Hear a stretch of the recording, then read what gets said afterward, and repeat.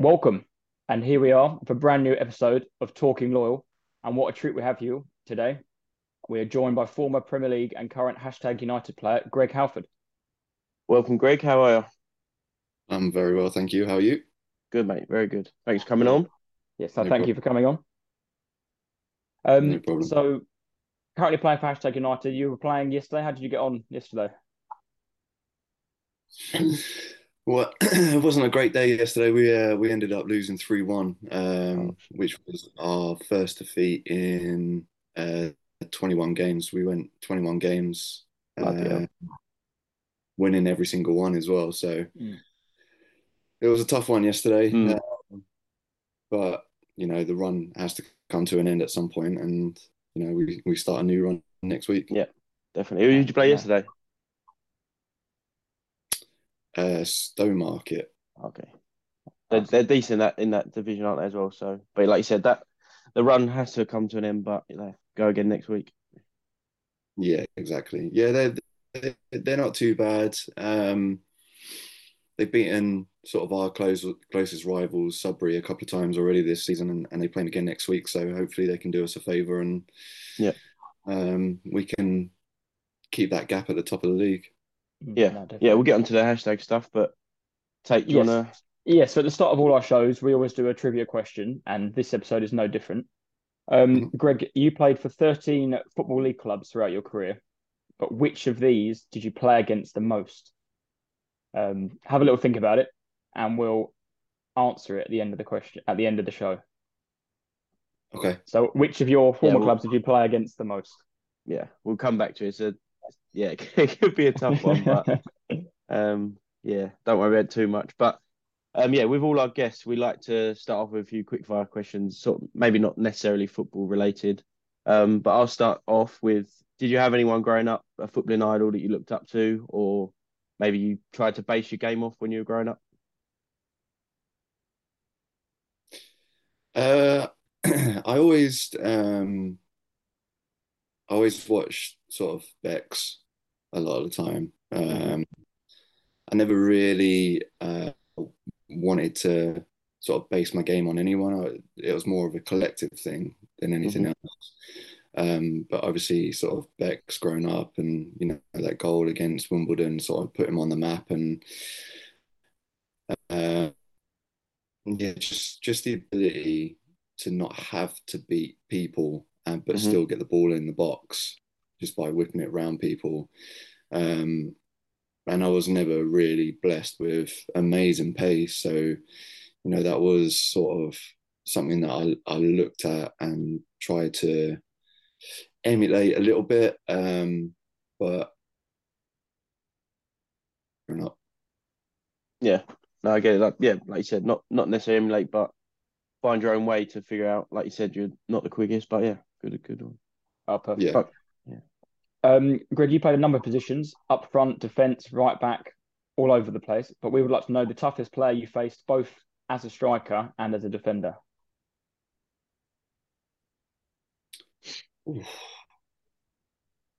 So as a defender, um, sort of the toughest opponents was maybe like Gareth Bale. Mm. Um, Came up against sort of David Trezeguet, Del Piero, and yeah, Nedved for Mm. Juventus. Um, pretty difficult then. yeah. Yeah. As a striker, wow. I never really thought about it, to be honest. I mean, I haven't really played too many games, but when I was playing for England under 21s and that came against France, I couldn't the player that I was up against, but that was probably my toughest game as a striker, France. Mm. Um, I'm just trying to think. Most of the games were in the championship as a striker, like David Dunn, like Hmm. ex-Man United, ex-Man City, um, Chris Samba, I think, Yeah, Mm. yeah. Yeah. Just who used big who physical used to, players, I yeah, suppose. yeah. That's the thing is. Now I could always sort of rely on my height and my strength, but once I came up against players who were as tall as me and as strong as me, it was like, how do I outthink these players? Mm. And that was the toughest challenge. Is you have to find a way. So it goes back to sort of me playing in defence. What did I not like when a striker I was up against was doing Yeah, stuff to yeah, me? So, and that was the best thing for me, is because I played so many different positions. I could take it, take that side of my game and um, incorporate it. Like, what would I not like in that Mm. position? yeah. Um, and that's sort of stood with me throughout my career. And that's why I think I was able to play so many different positions, and why so many managers like me in different positions. That's good. So like you said, you play various positions. Would you prefer a scoring a goal yourself, or would you prefer a goal line clearance? Scoring a goal. Yeah, pretty easy. Yeah, easy, Yeah, easy. Yeah, I mean, but it depends in the scenario of the game. If we're yeah, sort of one up, last game of the season, having to win to get promoted, and I do a goal line clearance, then yeah. Of obviously that's course. going to be a lot better than goal. But Yeah, yeah, in general, scoring a goal is much better. yeah. Yeah, perfect. Your favorite holiday destination with the lads? Where are you going on your lads trip? Dubai. Dubai. Quick, Yeah, easy. yeah. Fair enough. I'm not really one of the party type of guys, but Dubai has a bit of everything. You can go out, and there's so much stuff to do. And the year I got promoted with Cardiff, we all went to Dubai, and it was class. Yeah, Mm. love it. Bit more football related again, but if you had to pick a dream five-a-side team of players that you've played with, who would you pick? The top five, if you can. Oh, so goalkeeper would be Wayne Hennessy. Um, wow. Um, defenders. What would I You, go? you you can put yourself in there if you fancy yourself, but Nah. Um, where am I going? Five aside to defenders. Kyle Walker goes without saying. yeah, James Milner and Carnu and Andy Cole. yeah, pretty good. That's a great team, that. Hmm. You mentioned your dream destination was Dubai, but which former five teammates are you bringing on this trip?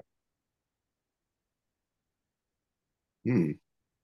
This could be different to their abilities on the pitch, but Yeah. Sean Morrison, yeah, definitely Sean Morrison from Cardiff, now at Rotherham. Um, one of the best guys I know. Um, David Nugent, just because he's so funny. Uh, Carl Walker, because I've just known him for so long, and he's a good character as well. Um,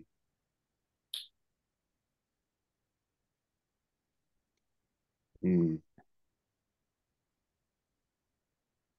Lee Peltier, yeah. um, and one more, one more.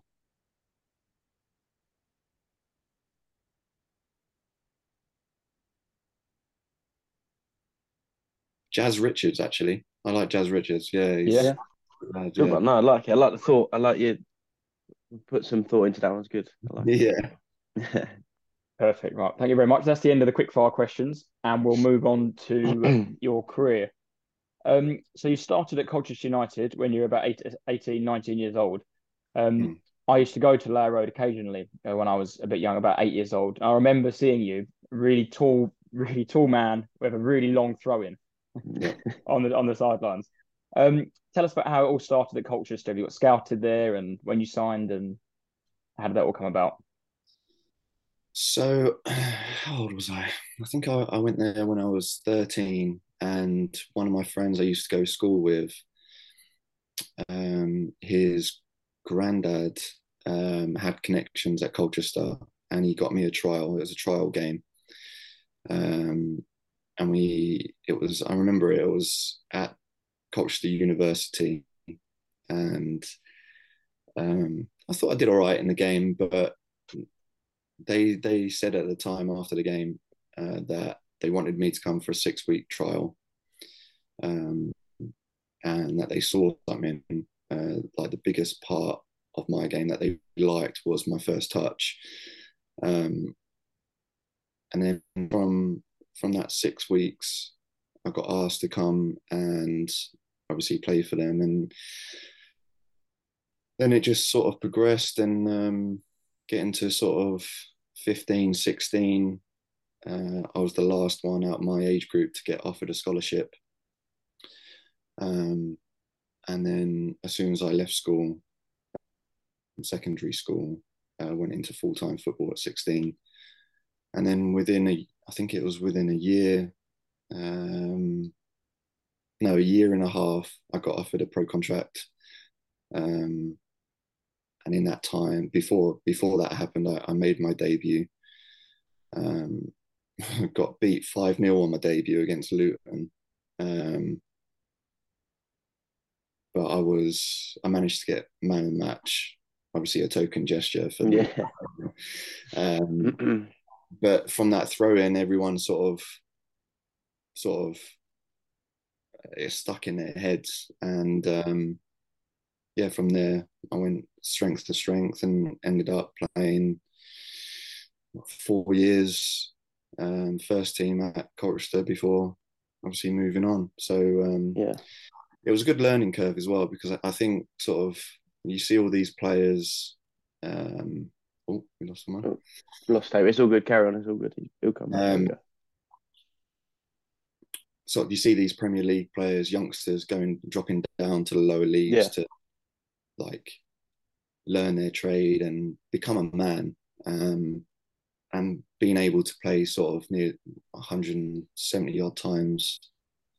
Did you think Before, though, sorry to jump in, but when you were 16, 17 and you were sort of sniffing around the first team, was that unusual yeah, at that time? Were you one of the only ones, or was there a few players that were being brought up? What was it like at Colchester?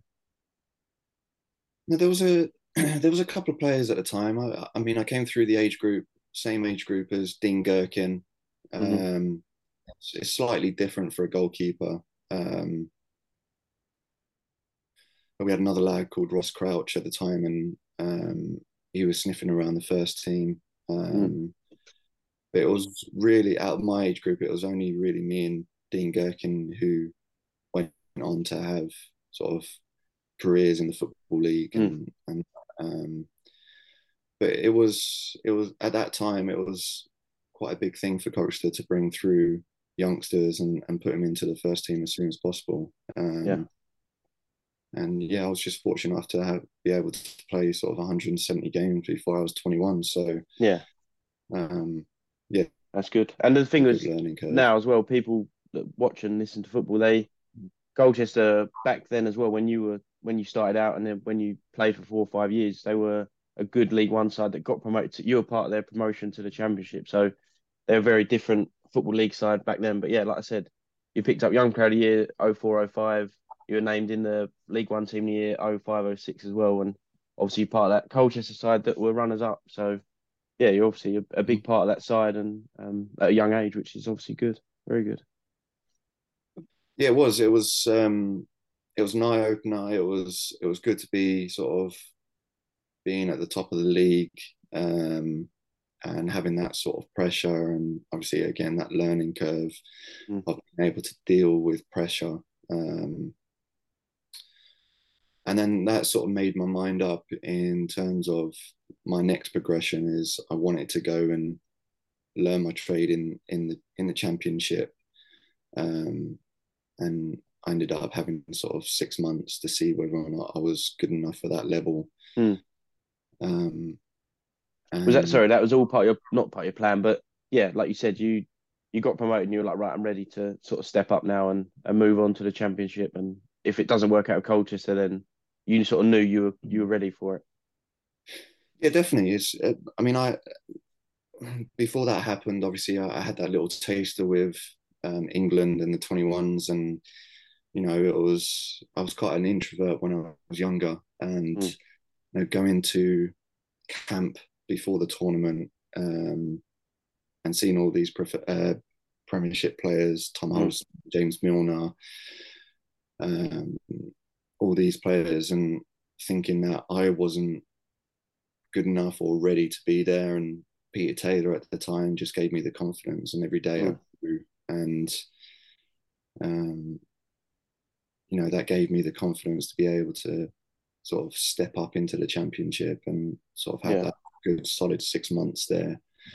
And then once people knew that I could deal with the championship, that's when all the teams started coming in. Yeah. Yeah. Like you said, you had go on, Tate. So say in that summer when you got promoted from Colchester, was there interest from championship clubs, other championship clubs around? Yeah, there was clubs in the Premier League that were looking as well. Mm. Um, I think there was probably only 3 or 4 teams in the Premier League that hadn't spoken to Colchester about me. Um, so yeah, there was definitely a lot of interest around me, and I think once I had that 6 months championships sort of. That was a little test for them to see, maybe Yeah, see what but you're about, I suppose. yeah, but then they started to back off, knowing that the Premier League clubs were coming in. Um, I remember going to Sunderland, playing against Sunderland just before Christmas, and they were really struggling at the bottom of the championship. And Roy Keane had just come in, Mm. and we went up there and won. And at that time, they gave sort of man and match to both home and away players, and they gave a presentation to sort of the people who had paid for the dinner and everything like that. And that's when Niall Quinn and Roy Keane sort of made a cheeky approach in the back room where we were waiting to be presented. And they sort of gave up and knew that I was going to go to the Premier League. Mm. But then obviously they kept their tabs on me for sort of the year. Yeah, later on. Yeah. So yeah, after like you said, 6 months in Championship with Colchester, you got your move to the Premier League with Reading in 2007 January. What was that like? Like you said about the interest of other clubs, but were Reading one of the front runners, and you were like, yeah, absolutely, that sounds great. I'm all for it. How did that come about? Well, there was a lot of offers that came in. Spoke to a lot of people, and then but I was sort of swayed towards Reading because it was run like Colchester. It was a family club, Mm, a small but big club. And then obviously Phil Parkinson, who was my manager at Colchester, played a lot of had a lot of years at Reading. And then I was playing with Kevin Watson at the time, who also spent a lot of time at Reading and spoke to them. And hmm I just felt at that time it was a better fit. I felt like I was able to get into the side quicker instead of going to a big six Mm. Mm. Yeah, I know club. what you mean. Yeah. Um, so yeah, that was my way of thinking. And yeah, so I spoke to Steve Coppell and Yeah. um, Wally Downs and Kevin Dillon and the director of football and John Medeski and everyone like that. And I just got a good vibe from the club, and um, yeah, decided to go there. Yeah, fair enough. Tate, Perfect. do you want to go into Yeah, the? Yeah, so you made your full debut for Reading in away at Tottenham Hotspur in April. Mm. How did you prepare for that? Did you do anything differently because you knew you were starting? When did you find out you were starting? Was it the night before? Were you tossing and turning in bed or? No, it was he always named the team when we got to the ground. So there was Yeah, nothing. good luck. Yeah, there was nothing different about preparations or anything like that. It was, and then obviously it was nice because you didn't have that pressure thinking about it the day before or the night before, or you weren't lying in bed in the hotel waiting or thinking about what could happen and Mhm. stuff like that. So it was good, and I felt like I had a pretty good game apart from the dubious penalty call. Yes, Yeah, Um, we've we seen we we did watched a that on Friday. yeah we did a bit of research and saw that you were a fullback, and then to be honest, I might have been at the game. I've been a season ticket my whole life, but yeah, you got a dodgy handball call against you, so yeah, yeah. So it was a tough game, and obviously I think I was up against Steve Malbronk first half. Um, who was tricky, smart, um, and obviously obviously the rest of the team. I actually can't remember too much of the Tottenham team, but and then they decided to finish me off with Aaron Lennon for the second no, half. good. Weared Yeah, you down and bring on Aaron Lennon, absolutely rapid. So yeah, good luck. yeah, exactly. So, Could you but I remember Martin Yole after the game calling me Popeye, and because of the throw in and everything else around it. And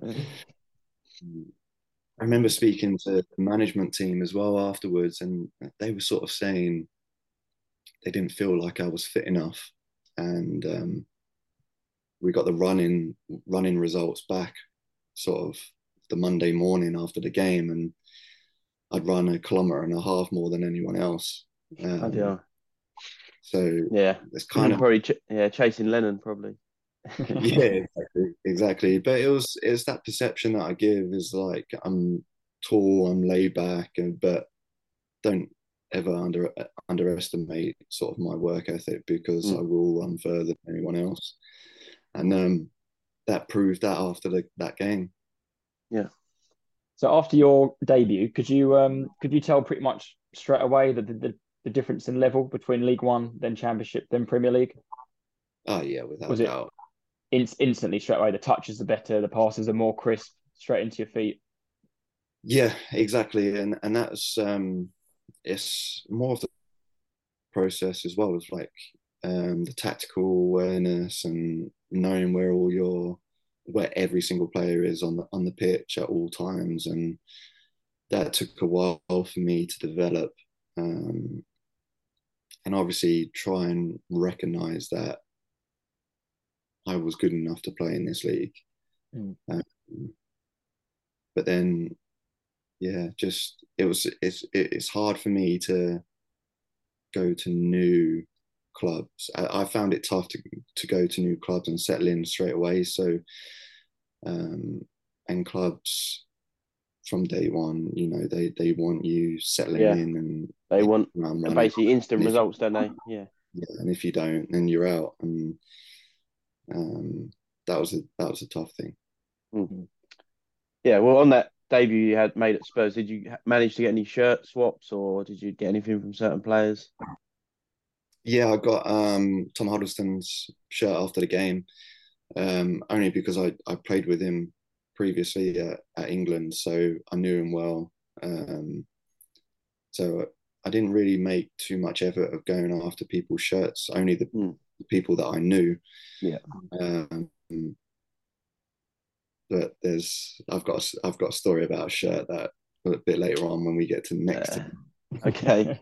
Just quickly though, before we move on, about your obviously you spoke about England. You represent England under 20s, under 21s, I think. Is that right? Mhm.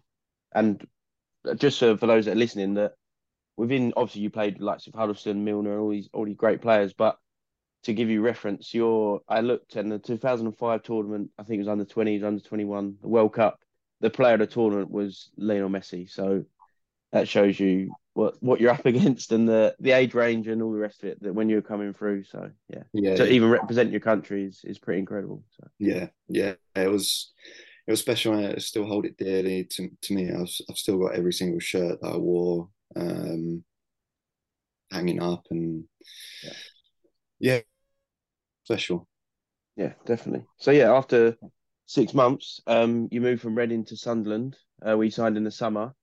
You might have a little story or two, but yeah, like you said earlier, Roy Keane was in charge. Was it? Did you sort of have in the back of your mind you might be somewhere along the line, get a little call from them, or how did that happen? No, not at all. Actually, it's I played what did I 3 or 4 games for Reading. Hmm. Knowing that that was sort of the 6 months was the sort of bed in time. Hmm. Know everyone, get to know the league, um, get to know the players, new place to live, and everything like that. And it wasn't. I was on holiday in the Maldives actually, and I had a call from my agent saying that like they're seriously considering an offer from Sunderland. Like, Mm. how do you feel about it? So I don't. No, I don't want to leave. I've only just Yeah, you're trying to just start at Reading, basically, aren't you? exactly, and like I bought a house, Mm. had the keys for 4 days, and then they sold me. Right, yeah. Yeah, I went into the training ground after I got back from a holiday to see Steve Coppell, and I said, look, I don't want to go. He said, look, whatever you decide, I'm more than happy with. Mm. And I said, look, I've got unfinished business here. I signed a 4-year deal. I'm your record signing. Like, I want to be here. And he was Yeah, like, yeah, yeah. fine. And then it wasn't until Nicky Hammond, who was the director of football at Reading, had a meeting with him, and he was like, "Well, you're going to be third choice right back." I'm like, doesn't bother me. Yeah, So yeah. even from that point, like he was trying to convince me to go, Mm. and I was like, "Well, if you don't want me here, then I'll go." Yeah, yeah. And that's But sort of the side of football that you never really, you Don't normally see, do people you? avoid, don't you? Yeah, you don't hear it, you don't yeah, see exactly. And the ins and outs I of. really, from that moment, it's not that I lost respect for that sort of position in the club, like director of football, because as Mm. manager, he wants me to stay. So what's it down to anyone else? He's the one who picks the Yeah, team. Um, but for someone with such a big influence in the club, I just felt like, right, let me get on a plane and go up to Sunderland and see what Roy Keane has to say. And yeah, um, kind of hard to say no to a guy like that. yeah. That's, I mean, take one. You might. Yeah, no, I was about to say about moving. We had a question. Obviously, you're from Essex, local lad. It's Reading is not too far out of Essex. How was Mm. that to move up, like I said, get a plane all the way up to Sunderland to restart your life again? You just got the keys after 4 days, and then you've got to move up there along with starting a new club. It must be quite a stressful experience. You know what? Sunderland as a club, obviously, it's a massive club, and it was the first year that summer they'd just got in a player liaison who was amazing, and she made it so effortless. She sorted out house viewings and planes and everything like that. That is such a ball ache to do. Mm. She made it as easy as you'd like, and she was amazing. And um, it was quite easy, to be honest with you. Went out, had a look at a load of houses, and ended up buying again. And yeah, that part was pretty easy. Obviously, the move in and everything like that is Mm. stressful time for anyone. Um, but yeah, they made it very easy, and was very grateful for that. When you knew that, like you said, Sunderland, Roy Keane were knocking, you ready to go? Like you, yeah, Roy Keane, like I said, he's a almost a surreal name. It's, you know what I mean, he's a Premier League legend, a football legend as such. So when someone wants you like that, then yeah, is it an easy answer?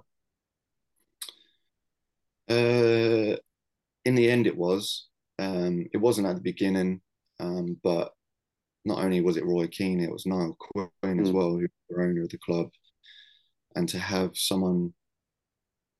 So it was kind of like a good cop, bad cop. Obviously, Keno Mm. um, has this whole exterior of Yeah. this hard man, but Niall was the soft guy, even though he never played like that. Um, but he was such a nice guy, and to have them two sort of convincing me to go up there and sort of make a lot of promises and everything like that, and it ended up being a fairly easy answer. And obviously going to the training ground and the ground, state of the art training ground, state of the art stadium. Um, yeah, it was easy. Yeah. How So yeah, was during go on. Yeah, go on, sorry, sorry. sorry to interrupt. How was Roy Keane to play under? Did you ever get on the wrong side of him? Ever get a telling off? Mm, yeah, A quite a bad few. one.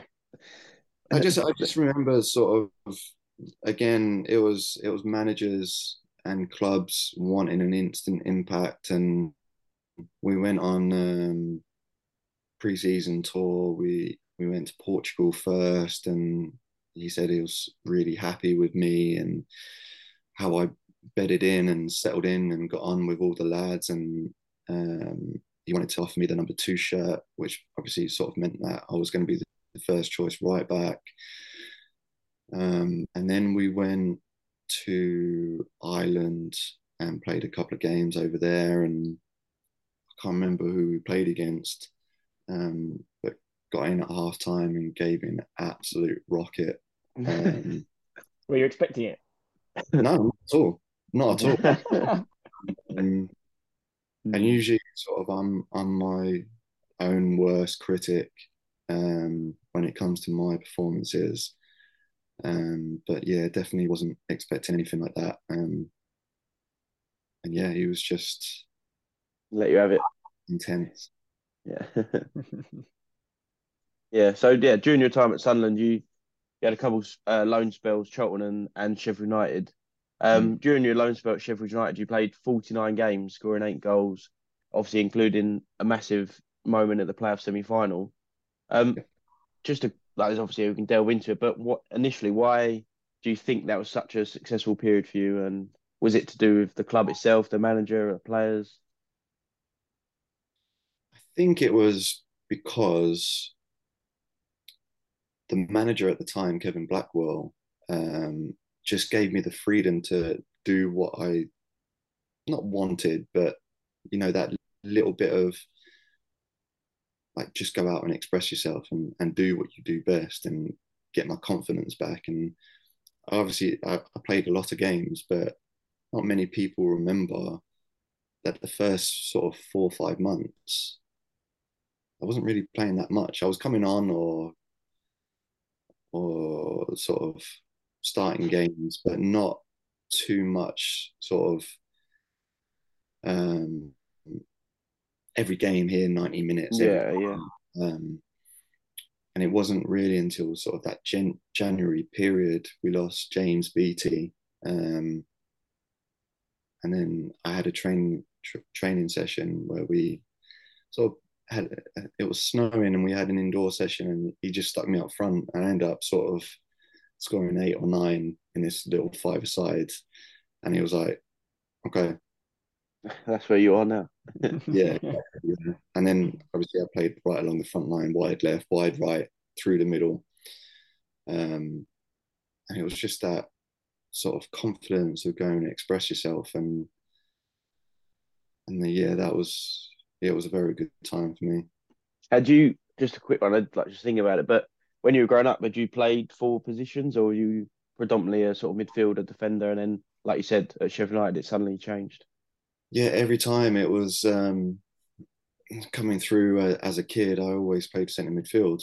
Um, and then I have no idea why Phil Parkinson decided to play me as a right back. Mm. Um, Never played there before. Um, and yeah, and that just stuck. Um, Even that, but I yeah, bet that was an adjustment when you, like you said, first 6 months at club, you're trying to get into it, get into the side, and then suddenly you're changing positions here and there. It can't be easy, can it? No, it wasn't easy, but um, I wanted to learn. I wanted to Mm, be able to play every position, and that was probably it. That ended up probably being my downfall. Is that sort of, the old saying, jack of all trades, yeah, master of none. yeah, Um, but I couldn't do it. I couldn't just sit in one position. I got bored. Like, it got too easy. I needed to go and change. And that's when I was younger. Sort of consistency in my game was always the bit that was my issue. And then obviously, sort of going into a new position gave me a new lease of life, and that was it. And it was frustrating, but fun at the same time. yeah. And like you said, the playoff semi-final goal, was that probably one of your fondest memories? Would you say that moment, that game, I suppose? Yes, I mean, it's up there just purely because of the noise. Yeah, I Um, bet.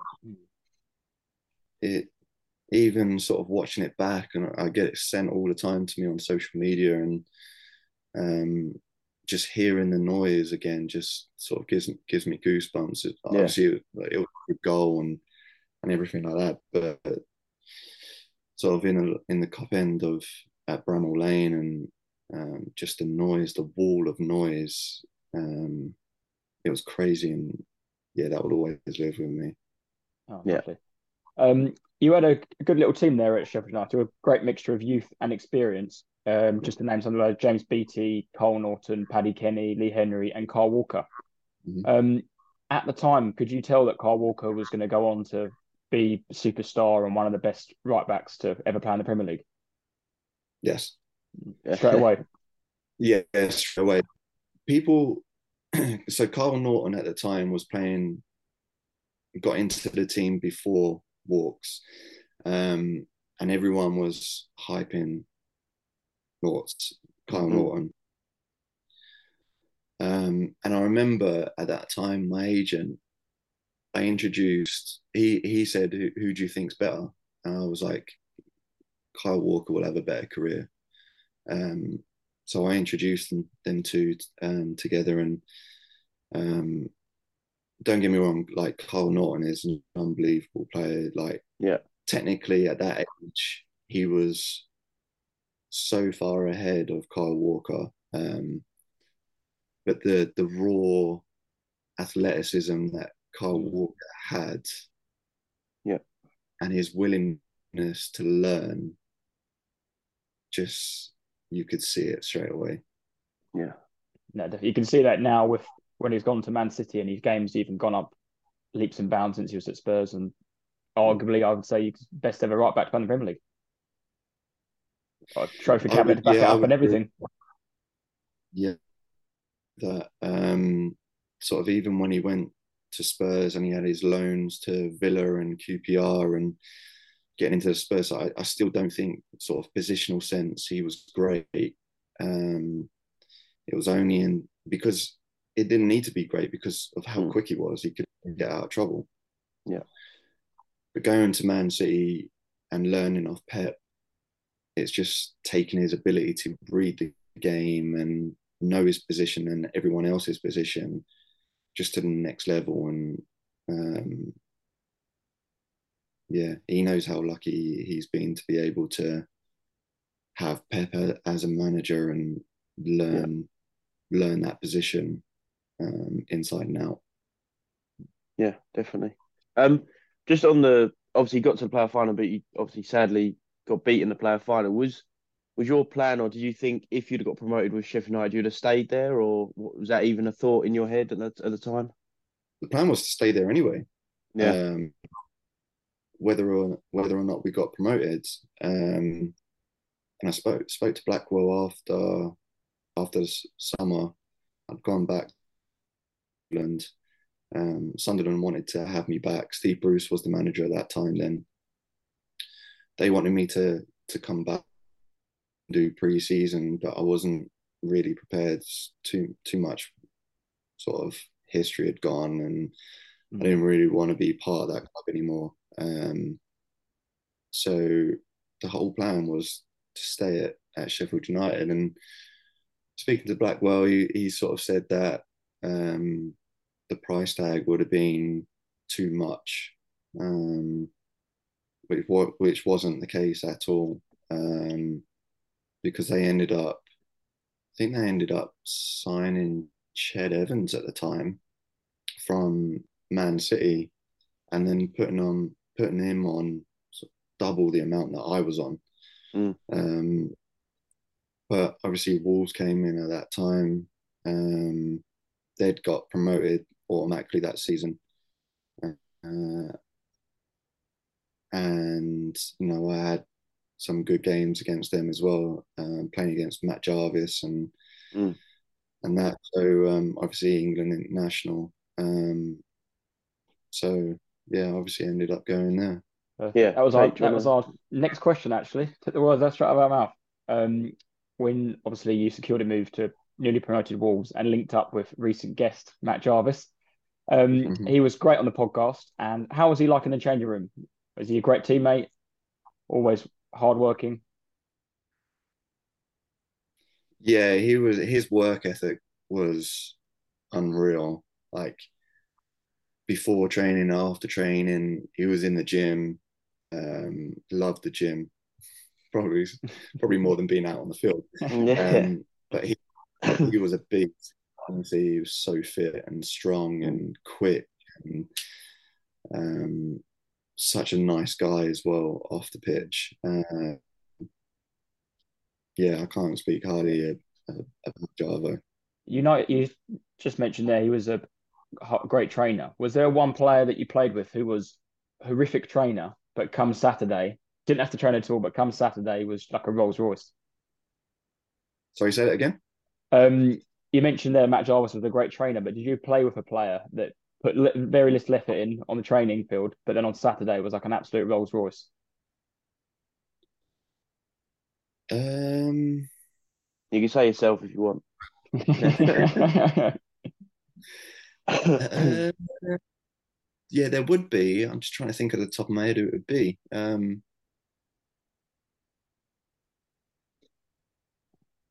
I can't think of someone off the top of my head at the minute. But yeah, there's one in every team, to be honest with you, where Mm. they just don't really care about training, and Yeah. they'll turn up on a Saturday afternoon and absolutely smash it.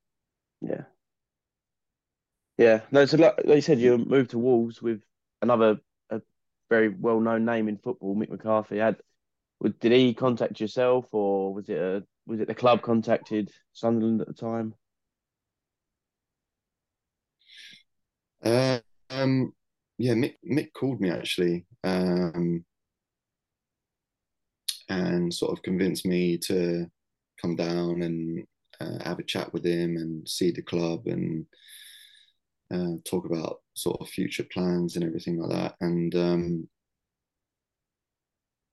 yeah, he spoke highly about me and sort of, I remember him saying, sort of one of the first things he said, he was like, when you were at Colchester, I wasn't interested in you at all because I didn't think defensively you were great.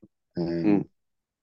And then sort of for Charlton and Sheffield United, first half of the season at Sheffield United, where I was playing right back, coming against Jarvo, he was like, I've never seen anyone not like keep Jarvo so quiet and not let him have any touches of the ball, Mm.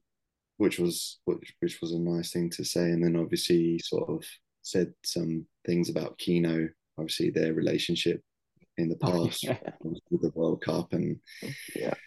the onside straight away. So yeah, it ended up being a pretty easy decision to go to Wolves from there. And yeah, so you moved on. Go on, Tate. Do you wanna? So after Wolves, you then continued your career in the Football League, moving to a number of clubs, including Portsmouth, Forest, Brighton, Rotherham, Birmingham, and Cardiff. Um, from all the clubs you played for, what was the most stressful transfer you had? Was it a deadline day one? Was it an ongoing saga all summer that was just annoying, or one out the blue? I think the most stressful one, I think, was going to Rotherham from Forest, because the previous season, like that season, I'd been on loan at Brighton, and um, they said that they wanted to take me, but were looking at exploring other avenues. And Rotherham had just been promoted, and in all honesty, I didn't really want to go there. I had a good season with Brighton. Um, Dougie had taken much at Forest. He wanted me sort of at the beginning to go back, and then he changed June. Um, so yeah, that. I think that was the most stressful time because everything was so up in the air. I didn't really know what was going on. Hmm. And then I spoke to Steve Evans, and he just fed me a load of lies to get me signed, and I ended up signing. And you know what? I probably shouldn't say it, but after I'd signed, I got back into the car with my agent. I was like, right, 6 months and I'm done. Like, Yeah. get me out. Yeah, that feeling. Like, yeah, I just had the feeling straight away, and that showed in my performances at the beginning of the season. I wasn't up to scratch. Um, Steve Evans sort of said that I was coming in as a striker, and my whole thought process was like, I'm getting on in age. Mm-hmm.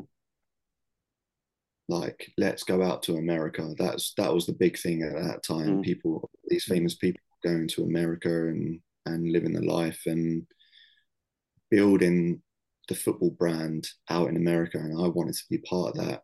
So, at that time there was only, I think there'd only been one designated player defender in the MLS at that time, Mm-hmm. and that was Marquez, Mexican from Yeah, Barcelona. Rafael. Yes, Yeah, it might have been yeah. Rafael Marquez. Yeah. Yeah. So I knew I wasn't going to be going out to the MLS as a designated player, as a defender, which is why I went Mm. to Rotherham, because he was saying that I was going as a striker. So I'm thinking, right, banging a load of goals for 6 months and get myself to the MLS and be a designated player Yeah. and do what I wanted to do. And then, yeah, just Steve Didn't Evans, think quite. Yeah. just a Yeah. load of lies. I played 145 minutes in pre-season as a striker, and everything else was a centre back. And I was Yeah. like, Yeah. Well, what's the point? Like you said, you commit yourself. You talk to these people, and then yeah, it turns out to be total opposite. It's never good. yeah, exactly. Even going into the meeting before I'd signed for Rotherham, he sort of like, just to put the cherry on top, he was like, right, I'll make you captain as well. Bring you Yeah. in Yeah. and I'll make you captain. Mm. And in pre-season, he pulled four of us into his office. We went to Scotland, and he pulled all four of us into his office and was like, I don't know who's going to be captain this year, so it's up to you four to prove to me that Yeah. you're able to be captain. I'm thinking to Mm. myself, well, you already like said, Yeah, you've already told me. yeah, exactly. Which got my back up a little bit, and then sort of the day of the start of the season, he pulled me and Lee Frecklington into his office and said that I'm going to give Greg the armband. Could quite clearly see that he didn't want to give it to me, but he knew that he made this promise. Yeah. He's already said it. Yeah. Exactly. Gave it to me. 4 games later, he took it off me, and I didn't even play up front. So I was like, I'm done with this guy. Like, Yeah. Get me home. Yeah, with this club. Like, get me Yeah. Yeah. out. Yeah. I just didn't want Well. to be part of it. Well. On that, it probably that's moves quite nicely. But first question I've got for you is your least favorite manager. Would that be Steve Evans, without a shadow of a doubt, or Yeah, just purely because he didn't know what he was doing, to be honest with you.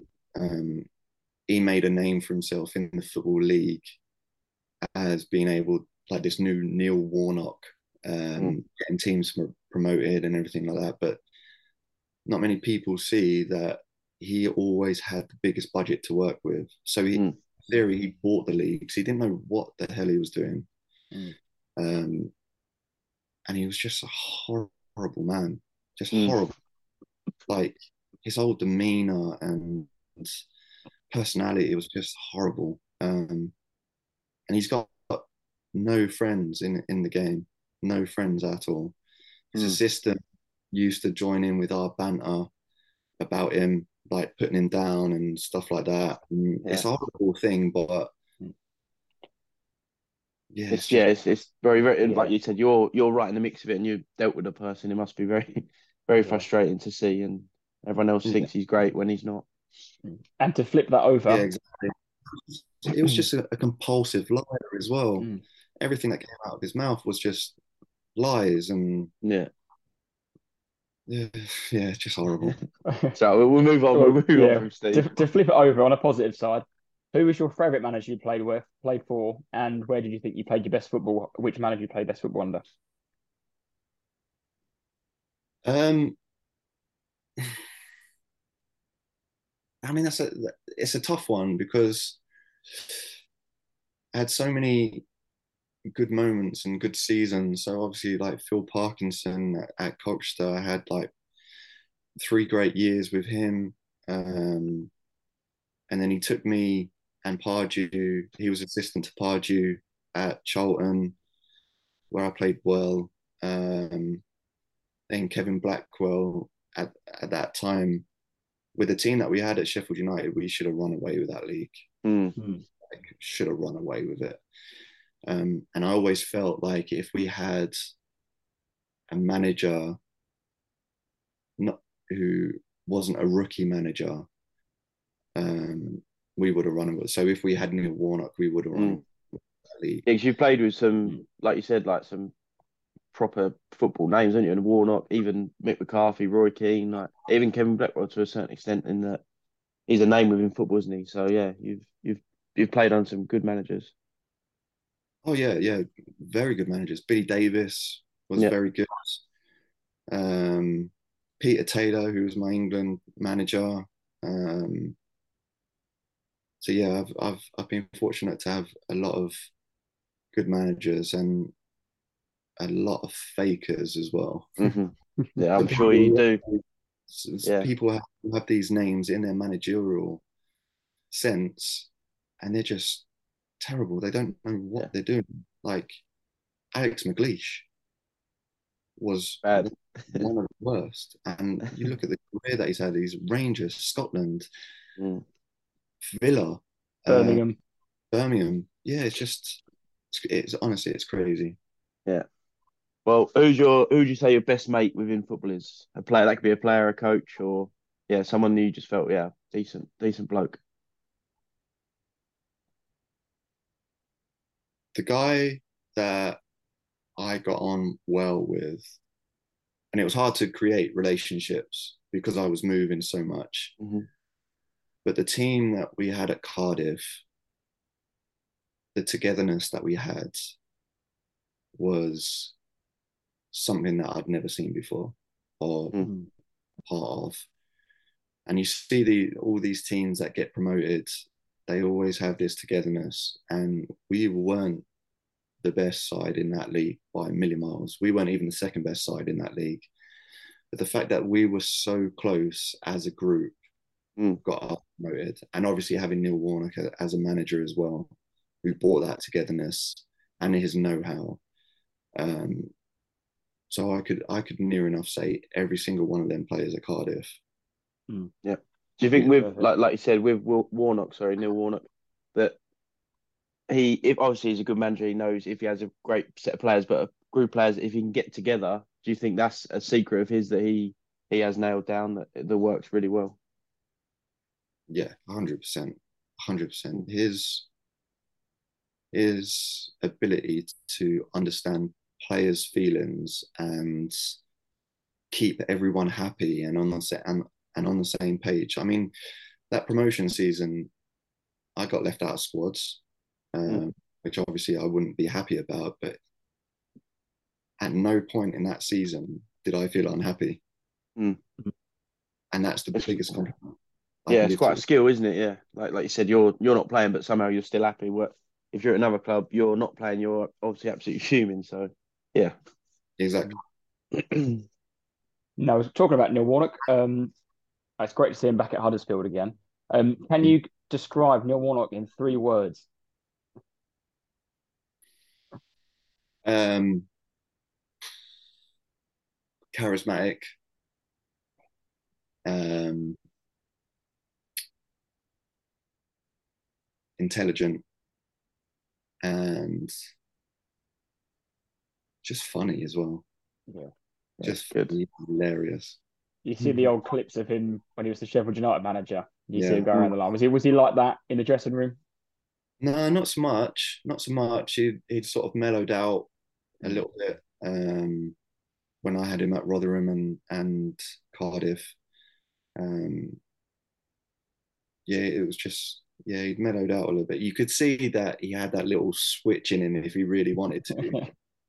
Yeah. But he used to come up with like to me a couple of times and to Sol Bamba um, before games because he'd get this sense that we wouldn't perform before games, and I had no idea how he was doing it.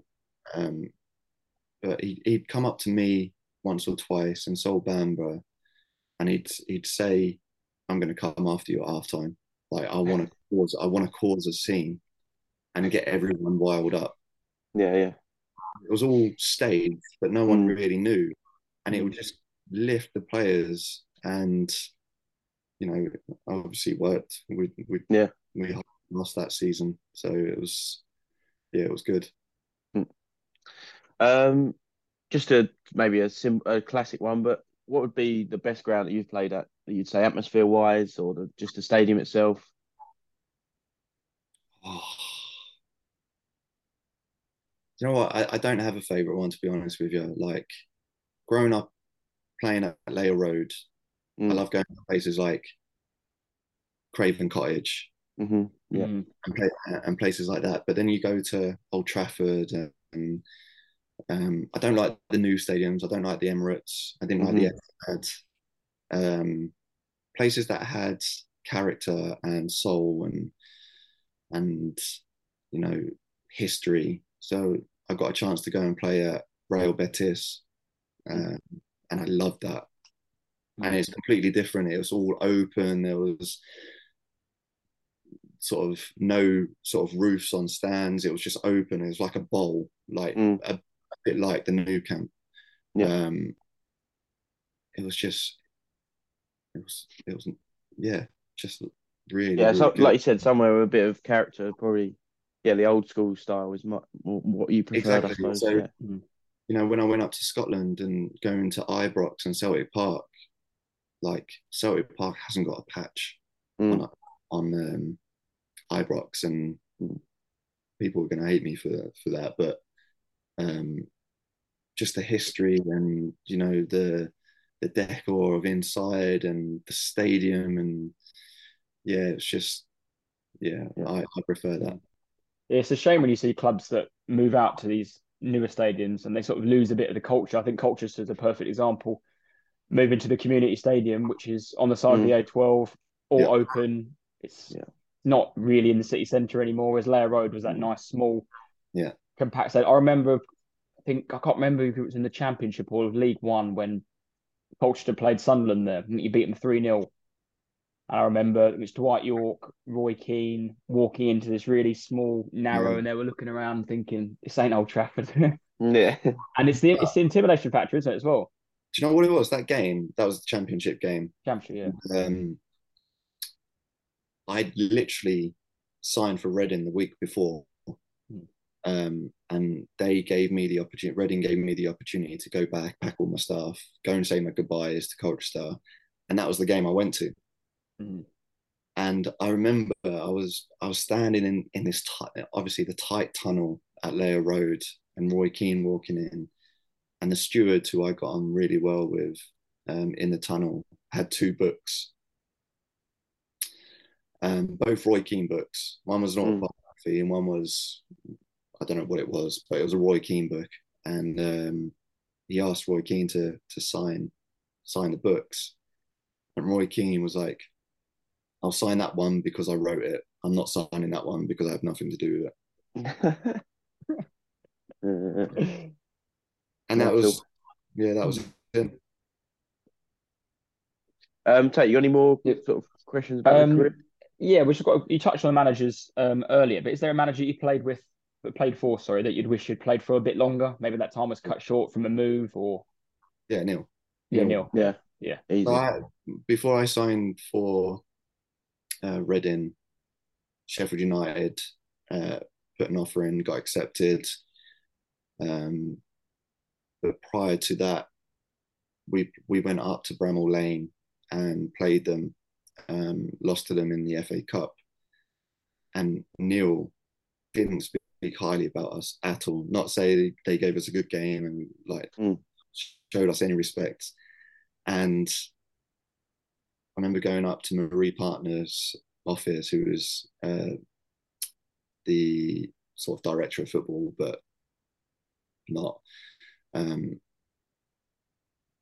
And she was like, "Look, we've had this offer. What do you think?" I was like, "No, don't want to talk to him. He spoke so badly about us.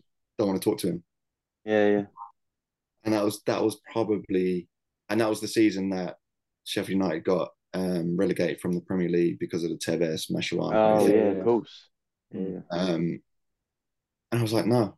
And that was probably the biggest mistake that I'd made, to be honest. Not going and having a chat with him. And then obviously when he got the Rotherham job, I fell out with the manager before, put me in the under 23s, and Neil got the job, and I'm like, oh, I'm done here. He's going to remember I've said it.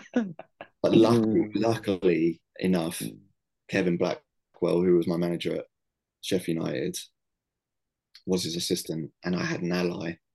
And he tried to bring him back in. He got him. And from there, me and him hit it off. Perfect. Tate, got any more? Yeah, just the final one. Obviously, you played numerous positions throughout your career. Was there one that really stuck out as your favourite? Striker, right back, centre back, where was it? Obviously, I love playing as a striker. I loved it. Yeah, I mean, who doesn't? Like, yeah, exactly. Yeah, being in that position, you have no what I say, no responsibilities as defensive, but you know the pressure of if you make a mistake as a defender, you're gone. Yeah. It's normally a goal. Yeah. Whereas you make a mistake as a striker, you can have so many opportunities to go and score another goal, and you only need one to be the hero. Whereas you make one mistake as a defender, you're the villain. So not having that sort of pressure, but I've always seen myself as a centre midfielder, and only a few managers have seen that as well. But my favourite position was a centre midfielder. So yeah, we'll talk. Tate, you got any more about his career as a whole? No, I think that's everything we got there, Jack. Yeah. We'd like to just obviously, like you said, current day, you're playing for Hashtag United. They're currently in the Isthmian North Division, I think, one below the Prem. So yeah, how did that come about? As obviously there's a lot of following around Hashtag, and their social media side of it is huge. But yeah, like they're a established non-league club now. Yeah, Jess, how did that happen? I was funny enough. I was going to go and play a charity game for Harvey from So Solid Crew, and I took one of the lads up, and he was friends with Joe Keith, who I used to play with at Colchester when I was coming through, and he was assistant. He's assistant at Hashtag, and to be honest, I was fully prepared just to quit football. I had offers to go back into the football league, and I just didn't want to do it. I don't like the industry. So he made the phone call to Joe, and he was sort of, let's go and have a chat, or come down to training and have a look, and if you're interested, let's have a Yeah. proper chat. So I went down to training, had a look. Obviously not something that I'm used to. Obviously, like we share the ground with Bose and Pitsy, so they were Mm. training on the same night. So you only have half the pitch. So yeah, it was interesting, but I got excited just purely because of it's something completely different. Yeah, it is. Yeah, exactly. Football, but it's run in a completely different way, and um, I was really intrigued about it, and going and play football with very little pressure on you. Hmm. It's it's Are something you that playing? Where are you? I think are you playing centre back there at the minute, or yeah, playing yeah, centre back at the minute. Yeah, it's not really is that it? challenging. Yeah, I was about to say, do you get a lot more time on the ball, or is it? Yeah, No, you and obviously like no less. no, you get less Yeah, because everyone's just running around doing like yeah, it is frantic at that level, isn't it? yeah. So my sort of knowledge and experience, um, give myself a little bit more time on the ball, and Hmm. being able to teach these young lads as well. Um, it definitely got me interested, and that's why I took it. Yeah. Yeah, you touched on earlier that you said that hashtag was something completely different that you're used to. As your training or preparation has altered at all throughout your career, have you got to do less to get more on a Saturday, or do you do more training in the week to keep yourself ready for your game on Saturday, or how does that work? I do very little, to be honest with you. Mm. Um, it's not, without sounding disrespectful to the other teams in this league, it's not really that challenging, to be honest. I Mm. don't really get a sweat on. I Hmm. get a sweat on going to the five sides with H on Yeah, Wednesday. I was gonna say doing Harry's running on a Monday night, Wednesday night. Um, yeah, Mm. it's not really challenging, to be honest with you. It's just nice being able to help develop these youngsters that I'm playing with into better players. And we got a good dressing room, um, with some talent in there, and but they're all good people, which is the main thing. Yeah, Mm. and on the like I said, hashtag United, their social media presence is massive. They've got hundreds of thousands of followers on YouTube and Instagram and all the rest of it. And you've played in front of tens of thousands of people in massive Premier League stadiums and football stadiums. But is that a different slight of pressure, or do you not really knowing that your game will then be watched by hundreds of thousands of people online, or is it not really that doesn't really come into your thought process? No, that's never really come into my my way of thinking. To be honest, it's more like, do you know what it's more like? I treat it more like a practice game where we do an 11v11 in training. Mm, That I think that's kind of because I've played in front of full stadiums in the Premier League Mm. and everything like Mm. that. I'm used to doing 11v11s in training every single mm, day. And that's kind of what it's like because we only get maximum 500 people. It might as well be training, yeah. Mm. um, I, or a game behind closed doors.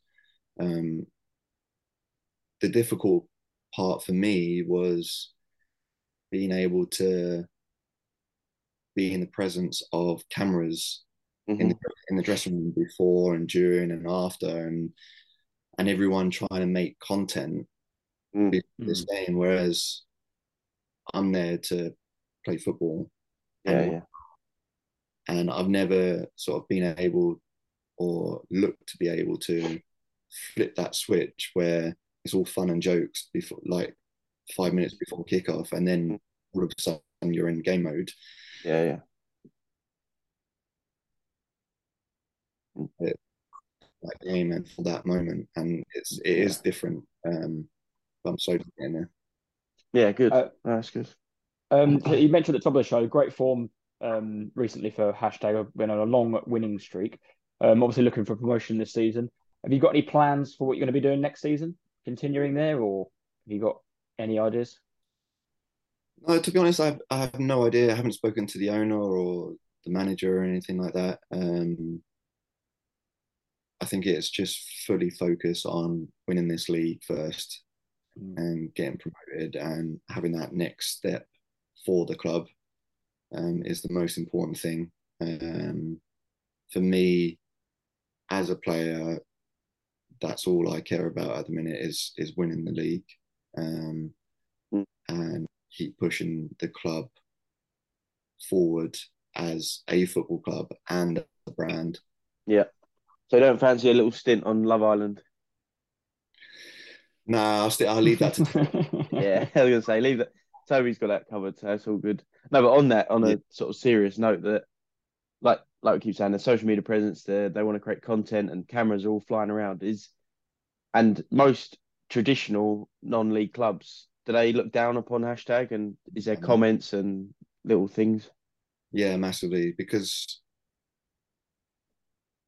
was it the club's only 7 years old Mm, and already they're light years ahead of these other clubs that we're competing with in the league. mm, And they don't like it because they have this heritage that the yeah, supporters have been following these teams for so many years and everything like that. So, that everyone thinks that our budget is so much bigger than everyone else, mm, whereas it's more than likely towards the bottom.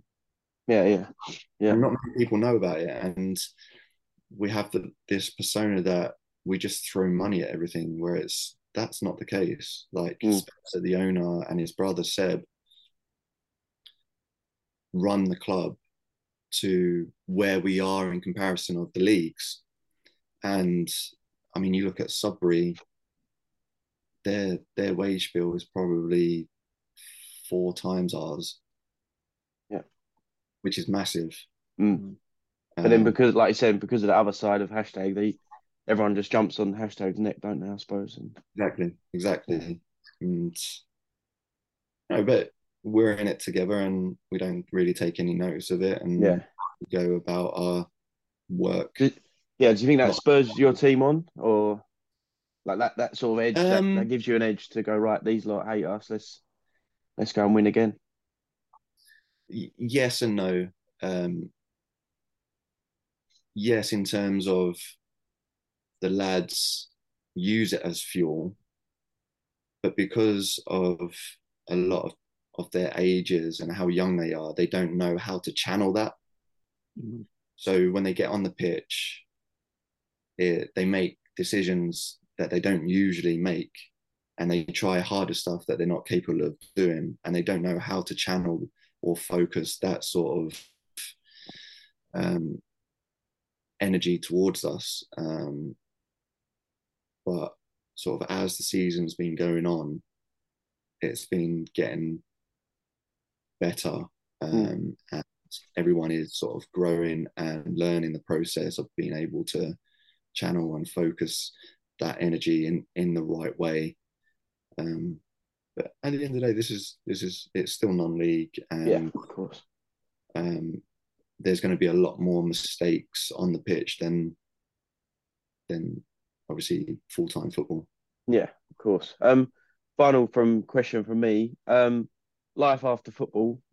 Do you see yourself going into management, or are you totally, once you're done, that's football, and you're gonna do whatever you need to do? I don't know, to be honest. I don't know. I've started taking my badges, but yeah, it would have to be. I don't think I'd go into management. It would be more coaching. Hmm. Mm. So if one of my friends got a managerial, I could be just sitting back in sort of behind him, and but Yeah. just taking the sessions and stuff like Mm. that. But no, at the minute, with obviously the football being part time, um, I'm I've started up a couple of businesses, so that's taken up a lot of my time. No, fair enough. Good. Oh, perfect. I think that's all our questions we got there, Jack. Yeah, I If think that was good. We enjoyed it. Yeah, if we will revert back to the trivia question I asked at the beginning of the show, just to refresh your memory. Yeah. You played for 13 Football League clubs throughout your career, but which of these clubs did you play against the most? Wait, you said clubs. There's more than one. Uh, no, sorry, just so I've got the top three. Top three.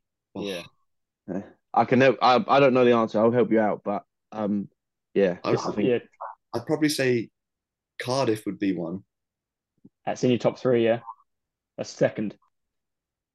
12 times. Charlton. No, not the top three. Ooh, I think played Sheffield United 3 times.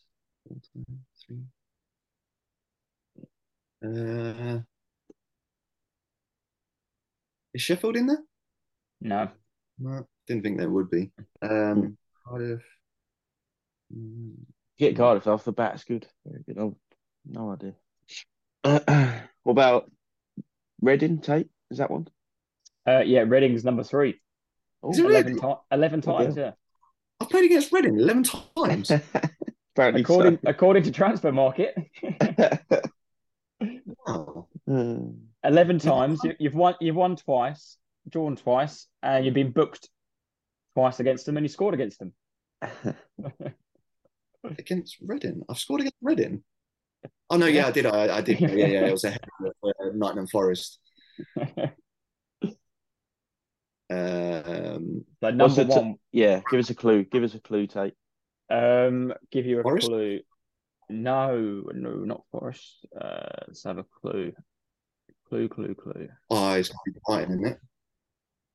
Did you score against them? You scored three times against this club. I scored 3 times against this club. How many times did he play for this club? Well, Three times as well. You played for them. So you played for this club 3 times, and you played against no, scored 3 times. Yeah. Bloody hell! I've played 3 times.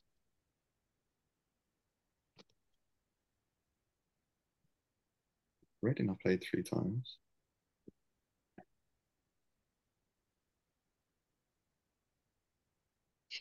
Uh, What other clue can I give you? Championship team.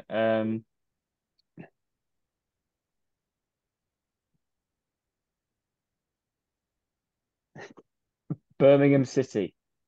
ah, Ah, he's done it. about Blues. Yeah. Yeah. Birmingham City. You played against them 15 times. And I've scored against them, have I? Yeah, three times, apparently. Just trying to remember when. Wow. Yeah, I can No. because we didn't go through it. Yeah, Yeah, yeah, yeah. yeah. Blues. Yeah. But the club he No, played good. against the most times was Barnsley, 17 times. I've definitely scored against Barnsley as well. Yeah, twice. Yeah. First game of the championship season for Colchester. I remember. No. Oh, it was for Forest. Hmm. Very good. Very good. Good question, Tate. No, thank you very much. I think that's everything we've got to talk about. Thank you very much for coming on the show, Greg. I hope Yeah. it was okay. No problem at all. Yeah, my Yeah. pleasure. No, appreciate it, Greg. That was really good. Thanks for coming on again. And yeah, again, those listening, hope you enjoyed it. But yeah, cheers, Greg. No problem. Perfect. All right. Thanks for having Take me. care, lads. Cheers. Cheers. All right, cheers. Bye bye.